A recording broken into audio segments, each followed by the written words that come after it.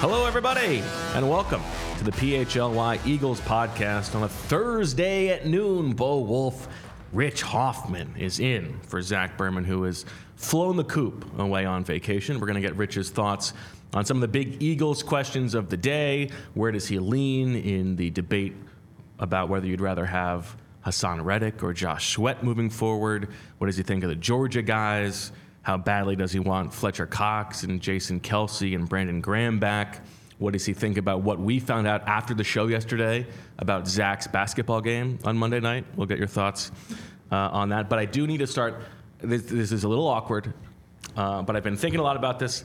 And since I wouldn't be happy with myself if I didn't say something here. So watching, this is not going to be like entirely cogent, but I just want to get off my chest. Watching the scene in Kansas City yesterday during their Super Bowl parade, in which at least one person was killed and at least 21 others were shot, including 11 children ages 6 to 15, and thinking back to the Eagles Super Bowl parade from February 2018, like the looks on people's faces and how many people were having like the literal best day of their life, and how like all-consuming being an obsessed sports kid was. I'm sure you were the same, Rich.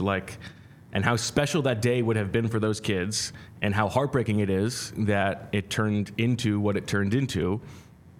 We all know how ubiquitous gun violence is in this country, and I think about the hard daily work being done by all kinds of people across the country. Shout out to Jessica Capadia, fighting for this incremental progress. And I know that this is profoundly naive, but when I read the reports of like how helpful some of the Chiefs players were yesterday amid this chaos, I think Trey Smith among them, just like helping these kids. I know that it is not the NFL's job to make the country better, but maybe this is a chance to be opportunistic for a league that has struggled at times with the perception of its players. And maybe this is a chance for Roger Goodell to capitalize on this moment and do some good. I am not trying to make this political. I don't think stop shooting kids is a controversial statement for the NFL to get behind. Jalen Hurts, to his immense credit, has spoken eloquently about gun violence over the past couple of years. Jeffrey Lurie has tried to do his part with the Eagles organization. Maybe he can urge the league to follow suit in that fight. That's just my way of grasping for hope. That's just what I wanted to say. That's all I've got. Now we can talk about the Eagles. Sorry. You're here, man. Okay. Kyle Shanahan whacking Steve Wilks. What a dastardly guy. Just scapegoating the guy after he held Patrick Mahomes to what was it, 1 touchdown on the first 10 possessions or something like that. Feels like a tough guy to work for. Yeah. Were you surprised by that? I wasn't surprised, because in his first press conference when the season was over, he said like, "Oh, I haven't made any decisions about that." And usually when a guy says that and doesn't say, "Oh, they're definitely going to be back," it usually means something's coming.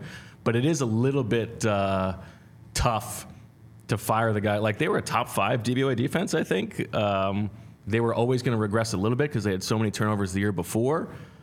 And certainly they were not the reason that they lost that game. It seems like it was just sort of a personality dynamic deal going on. And, right, defense is inherently a fluky thing, right? From one year to the next, it does not have the staying power of the offenses when it comes to DVOA and EPA and those things. And I think that's for a pretty clear reason, is that quarterbacks matter the most, and that tends to be the thing that year over year translates. Did you see the Lock and Fora tweet? I did not. What did it say? It says like Kyle Shanahan always never always shifting blame, scapegoats another person. Something. Just Lock and Fora. I didn't know he had that fire in him. Well, okay. So a couple things. I do think it's hilarious that he was like, okay, so you just held Patrick Mahomes in the biggest game, right, on the biggest stage, to an undoubtedly well below average performance. And that's kind of bothered me in the last few days, Bo. It's like, oh, the GOAT and all these things. I get it. Like when you win the Super Bowl, and you win your third Super Bowl, it's, people are going to praise you or whatever. Mahomes was not that good in that game. I mean, for the first half of that game, I was furious with their offense. As somebody who was rooting on them, as somebody who bet on them, somebody who did not want the Niners to win, they were terrible. And I was thinking, man, if the Eagles got even half of this defensive performance last year, they win by 2 touchdowns. Of course. I mean, if they get one stop in the second half, they win the game. I don't. The Wilkes thing, it's been sort of like Shanahan was sort of throwing him under the bus earlier in the season too, made him come down from the booth to the sideline. It feels like they just did not get along. But you're also sort of screwing a guy over by firing him this late in the process. Now he's not going to get another DC job right away. It's something that we saw all year. I mean, I remember I was watching. They played a midseason game in Minnesota on Monday Night Football, and it was kind of the end of the first half, and I don't know, like Kirk Cousins was driving him down the field or whatever, and he was making some good throws, and Shanahan was actually furious, and he was like, this is not acceptable, basically, after the game. And it wasn't the only example, I thought, of him showing up his defensive coordinator. The first half of the NFC Championship game, it was ridiculous. They kept showing him on the sidelines furious at what was going on defensively. And it just, I don't know, the body language was He's so an bad. unlikable guy. Totally. And then there was a play in overtime. Now, I didn't see exactly what happened, but it looked like Wilkes was playing some sort of sticks-type defense. It's a bunch of defensive backs by the first down marker. And Tony Romo, who in fairness over the past few years is not the most reliable narrator in the world, he said, well, he had to call timeout, Kyle, to tell Wilkes, this is not what I wanted here. If you are overruling the defensive coordinator on the final drive of the Super Bowl, that's a weird work dynamic, man. And I get it. They are an excellent team. You have a chance for promotion as D'Amico Ryans and Robert Saleh before. But if that is how he treats the defensive coordinator, that does not seem like a guy who I would want to work for. Yeah, I mean, there was something about the other defensive coordinators he's had have all sort of come from within. Wilkes is the first guy who came from the outside. Who knows what the personality dynamics were like? But I think it's part of the greater Kyle Shanahan picture where he is absolutely one of the best coaches in the NFL, but he does seem to be a little bit of a control obsessive, and it's part of the offense. It's the conversation we had the other day about how I thought the way that they handled overtime, how Andy Reid told all the players, they all knew about it, they all knew the rules, they went over it several times, and Kyle Shanahan, they didn't go over it. It's I know the rules, they don't need to know the rules. He wants to be the one who is controlling everything on the field, and he's really good at that. But he needs, I think, and again, they very well could have easily won the Super Bowl and we would be having a different conversation, but I think he would probably be better suited trusting people a little bit more, let the players freelance a little bit more, let the coaches do their job. Maybe that's not the way he's wired, but I don't know. More importantly, as you said, would just be not a fun guy to work for. No. Did you watch Succession? Of course. I have not, but I've seen all of the memes at this point. The Kendall Roy, and man, he really looks spot on. He does look like him, to Kendall Roy. But from the few episodes I have seen, Kendall Roy is not good at his job. So it's not the easiest. Again, I'm not the biggest Shanahan guy in the world. I didn't like how he treated Wilkes this year. That said, he's got a little bit more. But there are, Kendall is competent enough to continually get to, almost the thing that he wants the most and then fall spectacularly. So that is the connective thread there to Shanahan. And look, there was a photo the other day. I don't know if this was from the locker room this week, but it was Shanahan sitting on the floor of the locker room, looking completely dejected, and more than anything, looking completely spent. And it was oh man, I've seen on Twitter, I've seen that meme a million times, and he actually looks like Kendall Roy. He does. They what do you think about them next year? I think they have legendarily bad vibe Super Bowl hangover potential. I agree with you. And on tomorrow's show, we're going to do a little NFC draft, the teams that we think are most likely to win the NFC next year, starting at this point. And I agree with you. Now, that said, I thought they were going to backslide this year because I thought they were so overly obsessed with the NFC Championship game that they were going to work themselves into a lather. They had the wrong operating procedure and that Brock Purdy was going to turn into a pumpkin, and that didn't happen. They were outstanding this year. But having also lived through this year's Eagles season, I would imagine that they are in for a rude surprise. You know, Deniz, shout out to Deniz, has those stats on Twitter about like how rare it is for the teams that lose the Super Bowl to get back even close. It's so emotionally and physically draining. Plus, like getting everybody to pull in the same direction, and also just the obvious like statistical regression that's going to come. I would be surprised if the Niners are a very good team next year.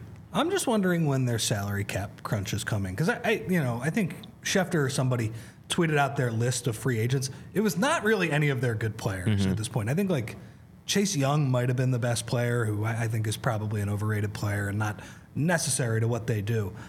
When do these guys become too expensive? Because at some point that has to be the case, right? Like they're gonna have to pick between Ayuk and Debo probably at some point. I mean, we're about to talk about Reddick and his salary. Nick Bosa is making an insane amount of money. I don't know. At some point, obviously Purdy's gonna make some more money than last pick in the draft. Right? Money Yeah. at some point. He's not even eligible until next year, I think. Well, okay. And I guess that's one of the things about him. Now that the season is over and he did not win the Super Bowl, so I can actually happily speak about this. It's a major team building advantage to have him. Like he is. Oh, sure. Some people say like he's not a starting. He's definitely a starting level quarterback, and Of course he is. And yeah. I think he's probably closer to the mid tier than maybe some people would want to admit. Yeah, and he's probably not like scheme independent. Like you couldn't just drop him wherever and he would be a top 15 quarterback. But in that offense, absolutely, and that's really all that matters. That's fine. But I think I don't think there are players in the 20s, late 20s, in terms of starters in the NFL that could do what he did with that offense. So that's a huge team building advantage. He makes no money. Sure, but they only got one more year of that specific advantage. Now he still will probably not get paid at the top of the market, but no, and they're probably after pushing him for MVP, be like, hey, you're actually not that good. When he'll like look at Shanahan wrong in the lunch line, and all of a sudden Shanahan will want to replace him. So maybe he'll take another guy at the last pick of the draft and see if he can do it again. All right, before we get into the Eagles conversation and Sweat versus Reddick, let me tell you about Philly sports trips, because spring training has started. We got John Foley on the scene down there, and you can join them in the middle of March. We are talking about the trip to Clearwater with Philly Sports Trips for our very first PHLY spring training takeover. You can hang with Phillies legend Charlie Manuel. Philly Sports Trips plans the whole experience out, from flights and hotels to game tickets and transportation. Spend St. Patrick's Day on a private yacht with a catered dinner and drinks. You can live that Z-Berm lifestyle. Be on the lookout for more events throughout the year with Philly Sports Trips. Once again, the trip is March 13th to 18th, so don't wait to book. Head to allphly.com/events to learn more and book your trip. And I will also tell you about our friends at Bagels & Co. We're talking Brooklyn-style bagels made here in Philly. We're talking huge bagels, the biggest bagels in Philly, and also the largest variety, bigger and larger. They've usually got 15 to 20 different types to choose from daily. They've got seasonal bagels as well. They had a nice Valentine's Day presentation. They'll have a St. Patrick's Day one coming up. Large variety of cream cheese and schmears as well. Affordable prices, because in today's inflationary world, they think that's key. They don't want this to be a specialty occasion bagel place. They want this to be an everyday bagel place for the working man or woman. So for the best Brooklyn-style bagels made right here in Philly, head to www.thebagelsandco.com/store-locator to find the closest Bagels & Co. near you. All right, Handsome Rich, let's get into the question that is posed in the title for this episode, in the thumbnail. Haason Reddick or Josh Sweat? Now, both guys entering the final year of their current contracts. We know that Haason Reddick wants a contract. We've talked about it all week. He has been granted permission to sort of see what his market value is across the league and potentially land a trade elsewhere if that team is willing to give up compensation to make it worth the Eagles' while, but not definite that he will be out the door. Josh Sweat is entering the final year of his extension that he signed in 2021. or 22. 22. Sweat is younger. Reddick is more productive sacks-wise. Where would you lean? Well, I think it obviously depends on the money, Bo. So let me ask you a question. Let's say both of those guys were free agents this offseason. Eagles didn't franchise tag them. They were out on the open market. I guess what's the ballpark of what you think they would get paid? Because Sweat is making $9 million now. What's Reddick making? $15 million? What do you, I think we can probably both agree. Well, in Sweat's case, we'll see. I think it would be a situation where Sweat would get more total guaranteed money, but Reddick would have a higher average annual value for sure. Okay. I mean, so we have seen that, I think there were some reports out there that Reddick might want, $25 million, mid-20s, things like that. Do you think that would be doable if he was on the open market? I don't think he'd get 25. I mean, maybe if there was a real bidding war. Now, I think there are some pretty good edges on the market this year, including Brian Burns, Chase Young. He said, I think he's more likely to get like 22-ish, but you never know. I do think that he would get a higher average price tag than Josh Sweat would get. But if there's a team who thinks that Josh Sweat checks out physically, then I think that they'd be willing to give him 3 or 4 years worth of guaranteed money. And I guess part of the question for me is, what the hell happened to Josh Sweat this year, man?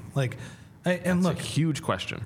I know that he played a ridiculous amount of snaps early in the year, and that I think that needs to be mentioned on the Sean Desai revisionist history tour, where this guy was so much better. He was playing Josh Sweat too much. It's very clear. Yes. And that hurt the defense by the end of the season. But I also just can't forget that this guy, he didn't touch the quarterback for 2 months. I mean, after the bye, he had 0 sacks, and was his last sack in the Dallas game? Yes, in the Dallas game before the bye, and he had 7 quarterback hits after the bye compared to 16 before the bye. Did I say before? 16 before, 7 after, with no sacks. I felt like every post game. Now he did have a sack in the playoffs in the forgettable playoff loss to the Tampa Bay Bucks. But I think that's a huge question, and I do worry a little bit that. We've seen the best of Josh Sweat. He is 27. You would imagine that he has more years of his prime left, but I don't know if he can be a 1A edge rusher. And he has not missed a lot of games despite having so much concern over that knee coming into the league. But I don't know. It feels like I would be worried that the car is just ready to break down, so to speak. I know you talked about this with Zach and Sheil. I think they disagreed with you and said that Sweat would get more in a trade. Yeah, I stand by that. You think Reddick would get more in a trade? I do. I mean, I think Reddick is a better player, right? And I think that's clear at this point. I know the age is there is a discrepancy there, but I think as you have pointed out, edge rushers age a little bit better than some other positions. It's not the same as cornerback. I guess I would, if Sweat got more in a trade, then I think I would trade him and I agree. lean towards Reddick, right? Yeah. If that is the case, I would pay Reddick, and then you're telling me that I can trade the worst player, and he'll give me more draft capital to kind of fill in some of the other positions that I'm going to have to go cheaper on to offset Reddick getting paid whatever it is, $20 million, 22, 25, whatever it is. But I don't think either option is great, and that is partially a result of just the defensive line completely fell apart at the end of the year. And I really have no idea what to think of pretty much any of these guys outside of Jalen Carter. I think just hit the wall. And is the flip side that if you could get more for Reddick, you would be happy to trade? Well, not happy, but you would be willing to trade him? Well, then I think it becomes a legitimate question. Do you think probably a second-round pick is what you're looking at? At least, I think. I think a second plus something is probably the likely return. Well, look, I think that's a legitimate question then, because Sweat still is younger, right? I just really don't feel good about his last couple months. Normally, I would just say just take the younger guy, give him the money, let's cold hard NFL business, that type of thing. Trade Reddick, for what you can get and get younger on defense. But it is such an important position, and I don't feel comfortable if he's like my main edge rusher at the end of the year. Do you think? I guess I wonder, like how do these guys fit into Fangio's scheme? Because on the one hand, I think you had one of the Chicago guys say that like the Chicago scheme was at its best when Khalil Mack was wrecking when games. They had two good edge rushers, yeah. But on the other hand, it seems like that scheme is also not like just go get the quarterback and pin your ears back. So. Right. I think that, as Zach has said, like if you can't make the most out of a really good pair of edge rushers, then how good is your scheme to begin with? So I would trust that Fangio is going to use them correctly. That's not to say that they won't drop. He will have to drop. And the thing I said the other day, which I stand by, is like there's a difference between Haason Reddick dropping when there's like 5 defensive linemen on the line and 3 defensive tackles are just predictably rushing, versus dropping so that a nickel can rush. And even if it's still a 4-man rush, like it's part of the confusion of the defense to the quarterback. I think that's part of it, and also the messaging is part of it. But the other thing is, like, if you pay him ahead of time, then he's not going to complain too much about dropping, because it's not like he has to chase sacks to get paid more the next time. Totally, yeah. My thing with the Fangio scheme is like you have to pay him before you put him in it, right? Yeah. Like, because he's going to want to have a bunch of sacks, right? So he can go get paid if that's if there isn't a contract agreed to. So I think to answer the question finally is I would prefer to keep Reddick, but like I don't want to pay him more than like $25 million, right? I really don't think he would have to. I don't know what he's asking for, but I would be surprised if that's their price tag. Yeah, I don't know. I mean, because he's clearly overperformed this last salary and this last contract to the point where even after 1 year after signing it, he was grumbling about it this year already. So like, you clearly have to do something this year, whether it's trade him or not. So I haven't heard you and Zach talk about this, or maybe I just forgot. Do you think, though, only one of those guys is going to be on the roster this year? I think that is most likely. The thing is, if you sign Reddick, then how does Josh Sweat feel about being brought back and having to play on his number? Like, are you going to be able to pay both of them after having used the first-round pick on Nolan Smith last year? It probably doesn't seem like the right use of like cap resources. So I would be surprised if they're both back, I think. It would be nice if I felt better about Nolan Smith after year one. Well, we're going to get to that. Yeah, I think that's a big part of the conversation. And by the way, you too can play along with Flu World Order. Last couple episodes, Zach and I went through, ranked the 29 players who are either going to be free agents or possible trade candidates this offseason from 1 to 29, and how likely we are to think the Eagles are going to bring them back. We have the written article on allphly.com for the diehards, and you can play along in the comments. So, I don't know, maybe we'll have like some kind of contest. Whoever wins can, send Zach a picture of their feet or something like that. I don't know. Speaking of Zach, where do you think his allegiances lie in this debate? Because on the one hand, Josh Sweat is his boy, but Reddick's a Philly guy. Have you seen where Haason Reddick is from? Yeah, right over there. It's a good question. I think it's tough. He's the one who said that Sweat might be traded, so he has already stabbed him in the back. I think he's not losing sleep over that. He's losing sleep over lots of things, but not that. All right, let's transition then to Nolan Smith, because that's a big part of the conversation here, and it's not entirely unlike the situation with Nakobe Dean last year, where Nakobe Dean could not get on the field as a rookie because Kaiser White and T.J. Edwards were playing too well, and they stayed healthy, and so the Eagles entered year 2 with Nakobe Dean, penning him into being the top linebacker without having really seen him on the field. Now, Nolan Smith was on the field more than Nakobe Dean was last year, but they didn't really see what they needed to see. He was playing about 10 snaps a game in this very limited role, and I think it would require a real leap of faith to pencil him into being the Haason Reddick replacement. I think he can handle the drop duties. But if you're asking him to be like a 1B edge rusher, I would say that, that would be a lot to ask. It is so funny how quickly the draft narratives turn, right? I'm thinking back to 2020 on the heels of let's see, Andre Dillard, J.J. Arcega-Whiteside, Jalen Reagor. And I think the narrative that, by the way, I believed, and clearly the Eagles believed, they heard people say, will you just take the guy from the SEC? Like, will you just take the guys that we see playing in the national championship game? Classic overcorrection.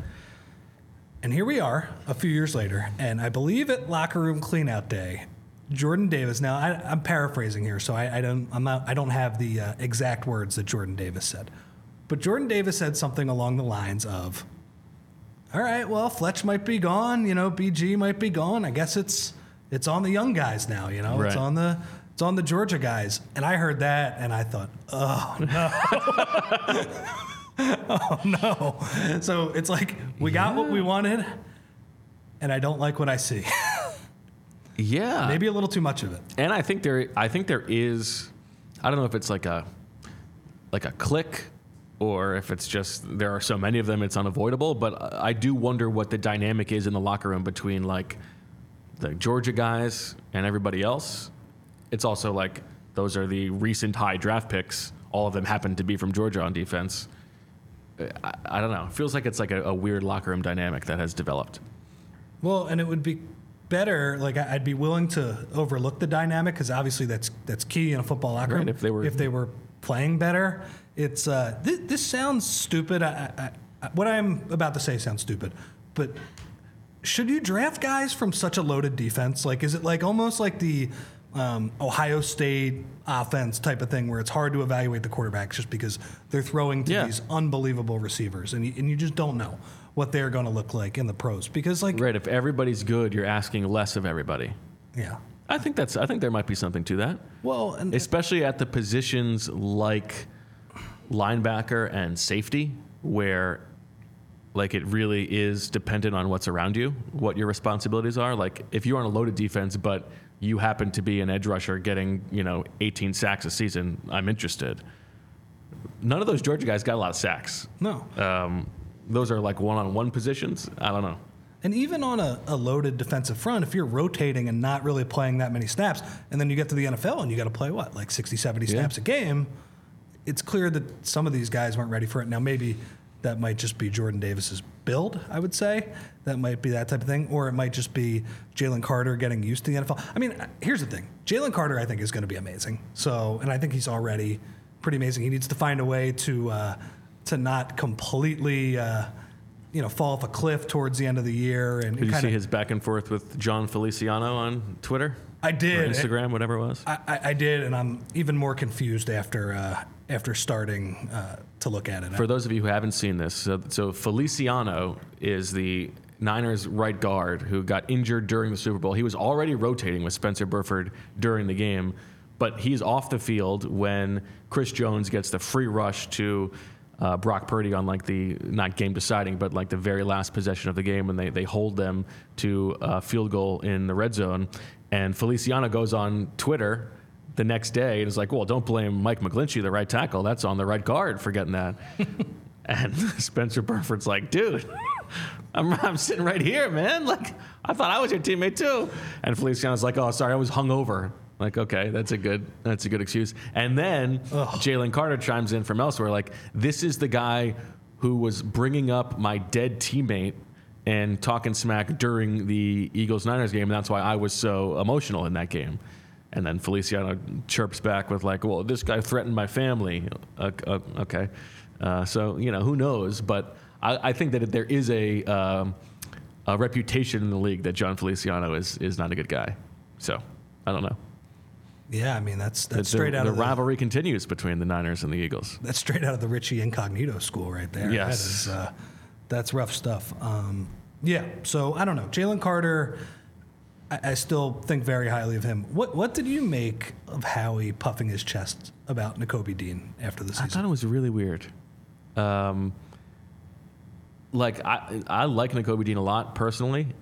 He's a very smart guy. He's a good, interesting guy to talk to. I think saying with any degree of certainty what you think his career is going to be like would be silly. We have no idea.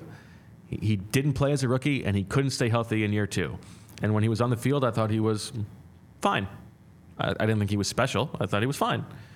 I think that he should be penciled in as one of the 2 linebackers next year.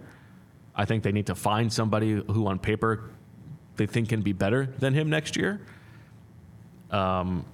Now, maybe that's more messaging to Nakobe Dean from Howie Roseman, like using that pulpit. But yeah, I mean, nobody knows what he's going to be like. I know he got unlucky with injuries this year, but I have never seen him flash in a way where, even as he was hurt, I wasn't like, oh man, I wish Nakobe Dean was playing right now. I mean, I did. Well, yeah, when Nicholas Morrow was playing, but that says more about Nicholas Morrow than Nakobe Dean. And to be fair, luck is a part of it, but part of the reason that he fell in the draft is because he's a slighter build for the position, and he got hurt in training camp and then got hurt in the season. Like, there is a real question about whether he can hold up physically. Yeah. So, I mean, did he have any standout games? I remember he forced the fumble in the preseason game. That's right. Not writing home about that one. That's great. So Jalen Carter is obviously going to be at the top for you. Yeah. But in terms of living up to their draft status, Jalen Carter, Jordan Davis, Nakobe Dean, Keely Ringo, Nolan Smith, how would you rank those guys? So I wonder, this is probably the hot take, is Keely Ringo going to be number 2 on that list? I think that's a reasonable take. In terms of living up to the spot, he cost a 3rd-round pick, essentially. And I felt like he had some games where, again, I'm not crunching the all-22, but it did seem like he had some games where he flashed and he had some good reps and coverage. Do you think he's going to start this year? Like, what do you think his status is going into training camp? Is it a position battle? Is he the favorite to start? I think it's a position battle for the starting spot opposite Darius Slay, and I think he wins it. I think they sign a, Steven Nelson type to compete for that job, and hope that Ringo wins it. Yeah. Okay, that makes sense. And I'm okay with that because. And that's presuming that they move on from James Bradbury. Well, I'm presuming that. Well, yeah, but I mean, it's possible that they don't, but yeah, I think that's my expectation. Oh, please, I need that. It was so painful to watch at the end of the season. Poor guy. So I think he has a chance to live up to that spot, and the issue is Davis and Smith. Like, what is Jordan Davis right now? Because it was such a weird year. Like, a month in, I was feeling really good about Jordan Davis. Yeah, I remember saying that first month of the season, it was like the single most encouraging thing that was going on was that he had turned into a pass rusher. I think you also said, and by the way, I agreed with this, that Eagles' defensive tackle was one of the strongest position groups in the entire league. Yeah. Well, that went to complete shit. That's good. You're sitting in the Zach seat. You get to work blue. That's good. Mm-hmm. Fletcher Cox stayed good. Yeah. Jalen Carter stayed okay. But yeah, the Davis thing, defensive tackles historically take a while. So, I am willing to be convinced that there is more to come from Jordan Davis. But my, honest belief is that I don't think that he's ever going to be more than a 2-down player, which is fine. And as a useful part of the defense, probably not worth the pick that they used to get him, when they could have had Kyle Hamilton or whoever. I would say that if I was ranking it, I think I would go Carter 1, Ringo 2. And then I don't know about those other 3 in terms of living up to the pick. I mean, I guess Nakobe Dean would be number 3 for me. Maybe. It might be Nolan Smith. I would say I probably feel the least good about Jordan Davis turning out to be worth trading up to number 13 for. It just felt like Nolan Smith was so small out there. He really does look small. And but look, I will at least give him not a complete pass for his first year. He also was playing off-ball linebacker for a little bit just because the team was so depleted. That's not fair to him. That's clearly not what his position is. Sure, but no, yeah, I'm not grading him off of that. Yeah, exactly. I mean, get him in a more, I don't know, get him in a role that shows his strengths a little bit more. Do you think defensive tackles take longer than edge rushers, or are they both kind of historically? Historically, yeah. Yes. All right. Well, and I guess the argument for Davis is okay. Well, now he's playing in a 3-4, right? He can kind of play that nose tackle. He can, if he is the type of player, maybe he's not worth that first-round pick, but if he is, the best player he can be, he's in the scheme that he would want to be in, right? Where he's occupying a couple blockers and stuffing the run and things like that. But I would like to see it in November. It felt like he had that one great play where he chased down Josh Allen at the end of the Bills game, and then I felt like he was like, that's it, I'm done. Yeah, it was like a video game. Like that one play expended his entire energy bar, and he that was it for the rest of the season. It was a good play though. Yeah, it's like, do I make this sacrifice? Yes. See you next year. And then he got up and said, "Well, December is going to be a rough one for me." Yeah, exactly.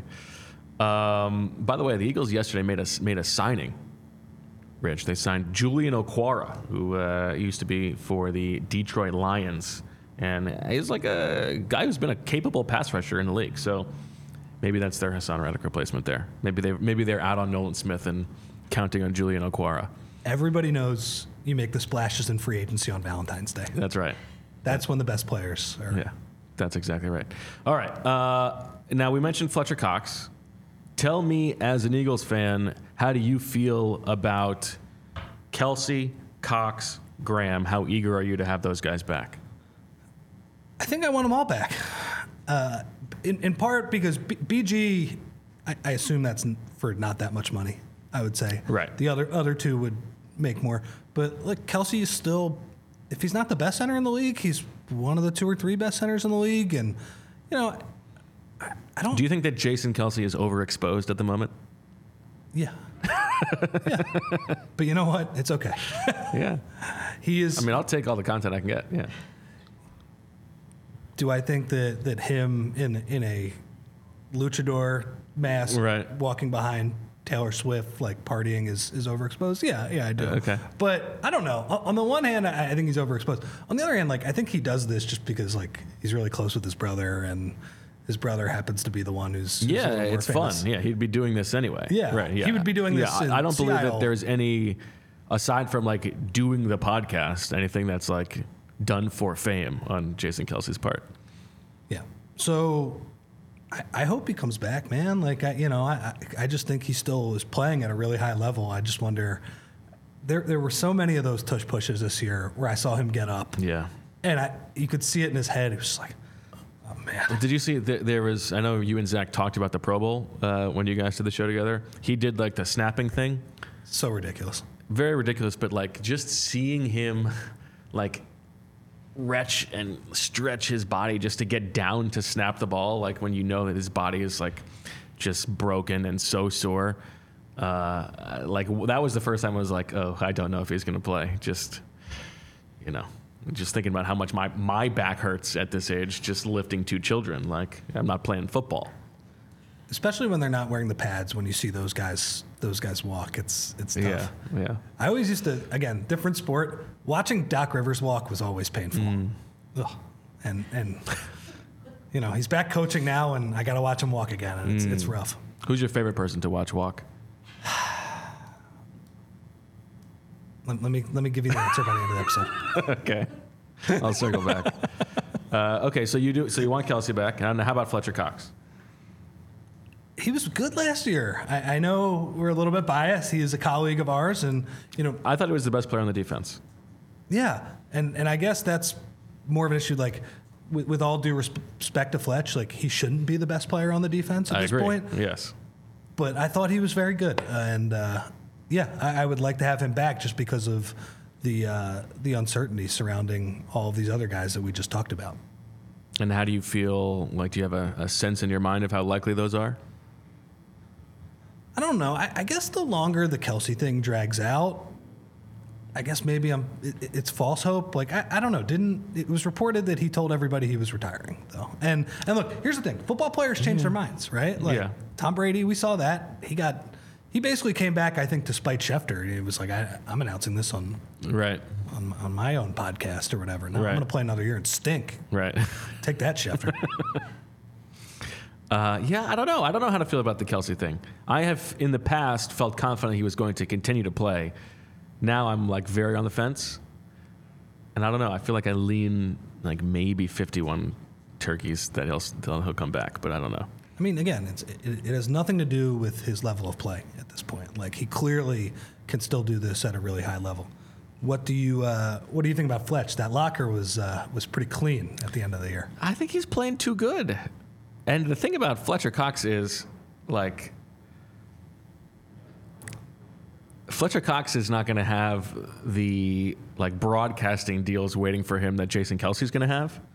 You know, like, Jason Kelsey is going to be able to make money for a long time. I don't know what other job Fletcher Cox is going to get to pay him $10 million next year. Well, come on back, Fletch. Yeah, I don't know. He's playing at a high level. I used to love Agassi's little quick steps.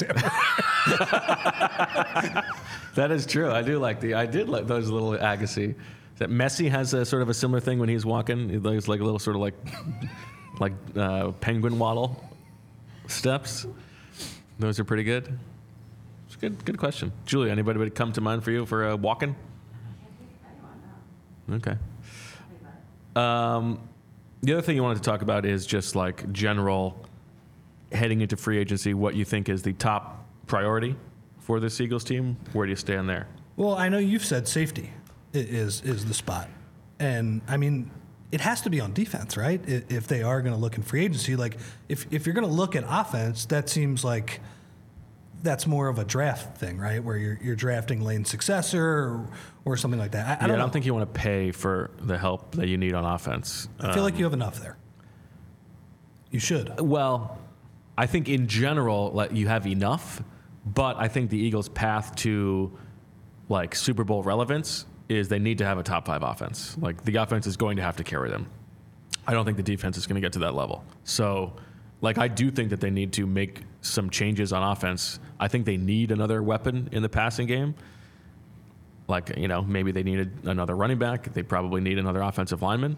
I think they need to do something there, but I agree that barring a free agent running back who, you know, the market changes and they get him for like $2 million or whatever, I think most likely that's coming through the draft. The reason I say safety, I don't know that it's the most important priority because I think Reed Blankenship is good. You can count on Sidney Brown being a factor at some point. But like the market, like there are going to be options available there, so I think they will make a change there. Is it the most important thing? I mean, I guess. I don't know. I'm not even sure that I feel strongly about that. Well, is it one big splash, or are they kind of sprinkling a little bit of money on one position? Yeah. And they don't. I mean, they do not have a ton to spend. They are a little bit constrained, no doubt. Well, and then I think that comes to like maybe you just sprinkle a little more money on linebacker, right? Not anything crazy. Yep. It's like you said. I think the Kaiser Whites of the world, right?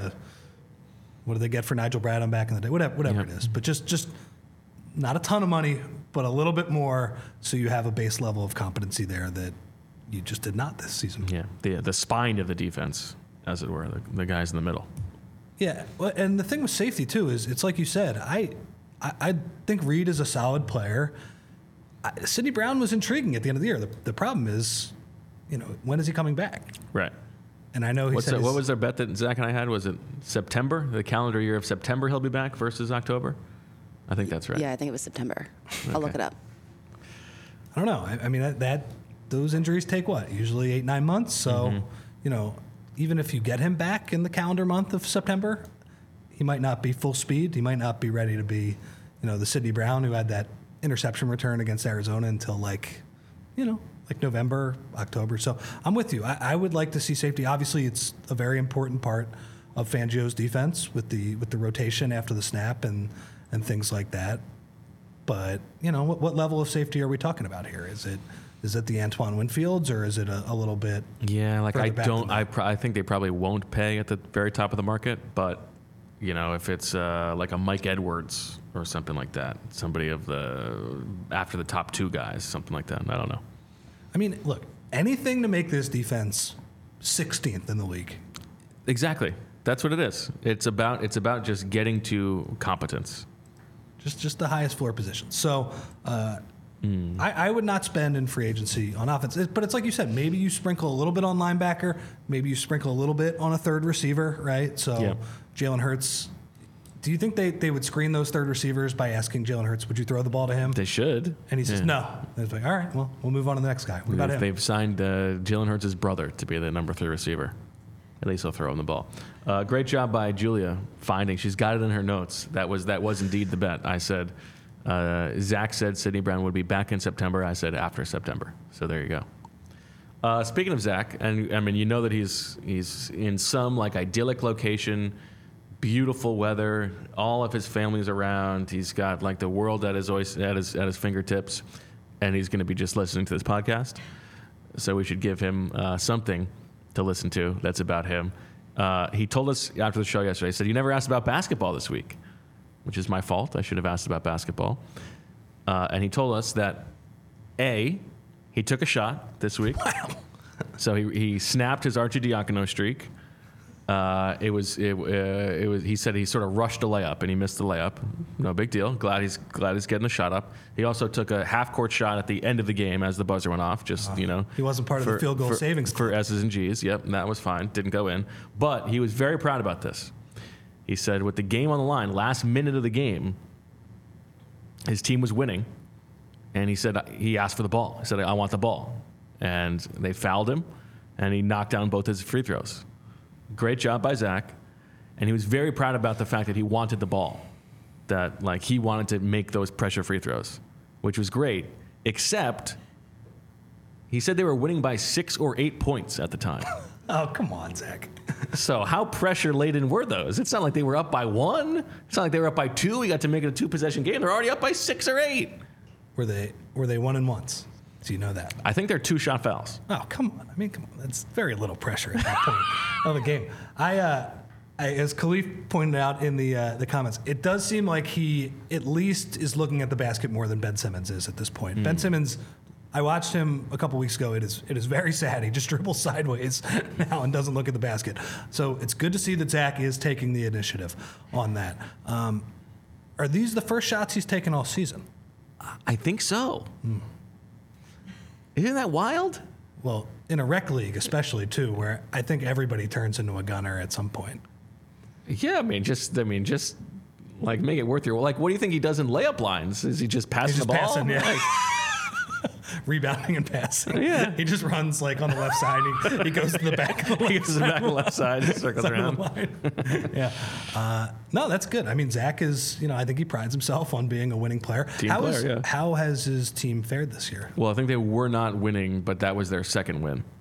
That's big. I think they had a rough start, but they're hopefully turning things around. I'm happy. I think he needs to be more involved in the offense, though. I'm not.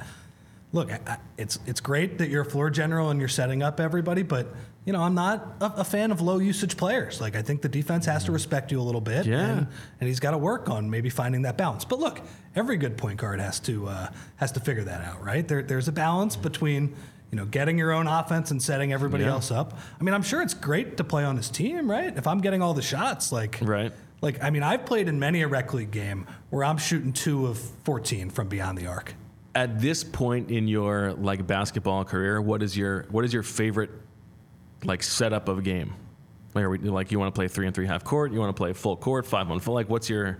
I want to play pickup, but it's not pickup though. I want to play a full court game, but I just want to play with my friends. Okay. At this point, I have full court 5-on-5.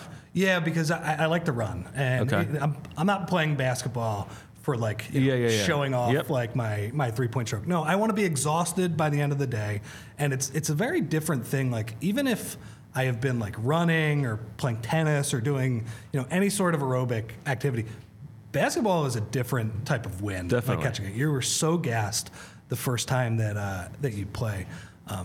But I just want to play with my friends at this point. I've gotten in. Their games. There's no getting to know the style of games. Yeah, and it's not that serious. I played in some of these rec leagues in Philly with a couple of my friends. Take it way too seriously.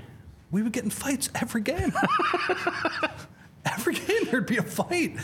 First off, teams would play zone, which I hated. Come on, we're adults here. What are we doing here? This is not Jim Boeheim trying to win an NCAA tournament game. Play some man.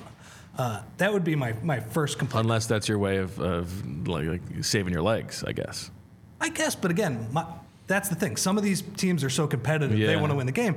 bro, I'm just trying to get a run in, man. Like, I'm just trying to play. And again, as somebody who played like fairly serious high school basketball, I am not getting big flex. Yeah, I am not getting in a fight when I'm 28 years old playing basketball. The other thing too is a lot of these rec league games in Philly the gyms are so small. And Zach told me where he plays. That's actually a pretty big court, which I think is good. Some of these courts in Philly, they're so small. They're these like tiny gyms that are 35 years old. And the games are like 10 o'clock at night. Yeah.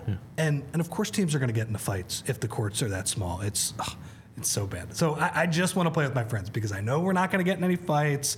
We're going to give each other shit, and after it's over, we're all going to go home and be happy. That's why I like the slightly smaller court 4-on-4 full court. That's my favorite. Like the spacing is just a little bit different.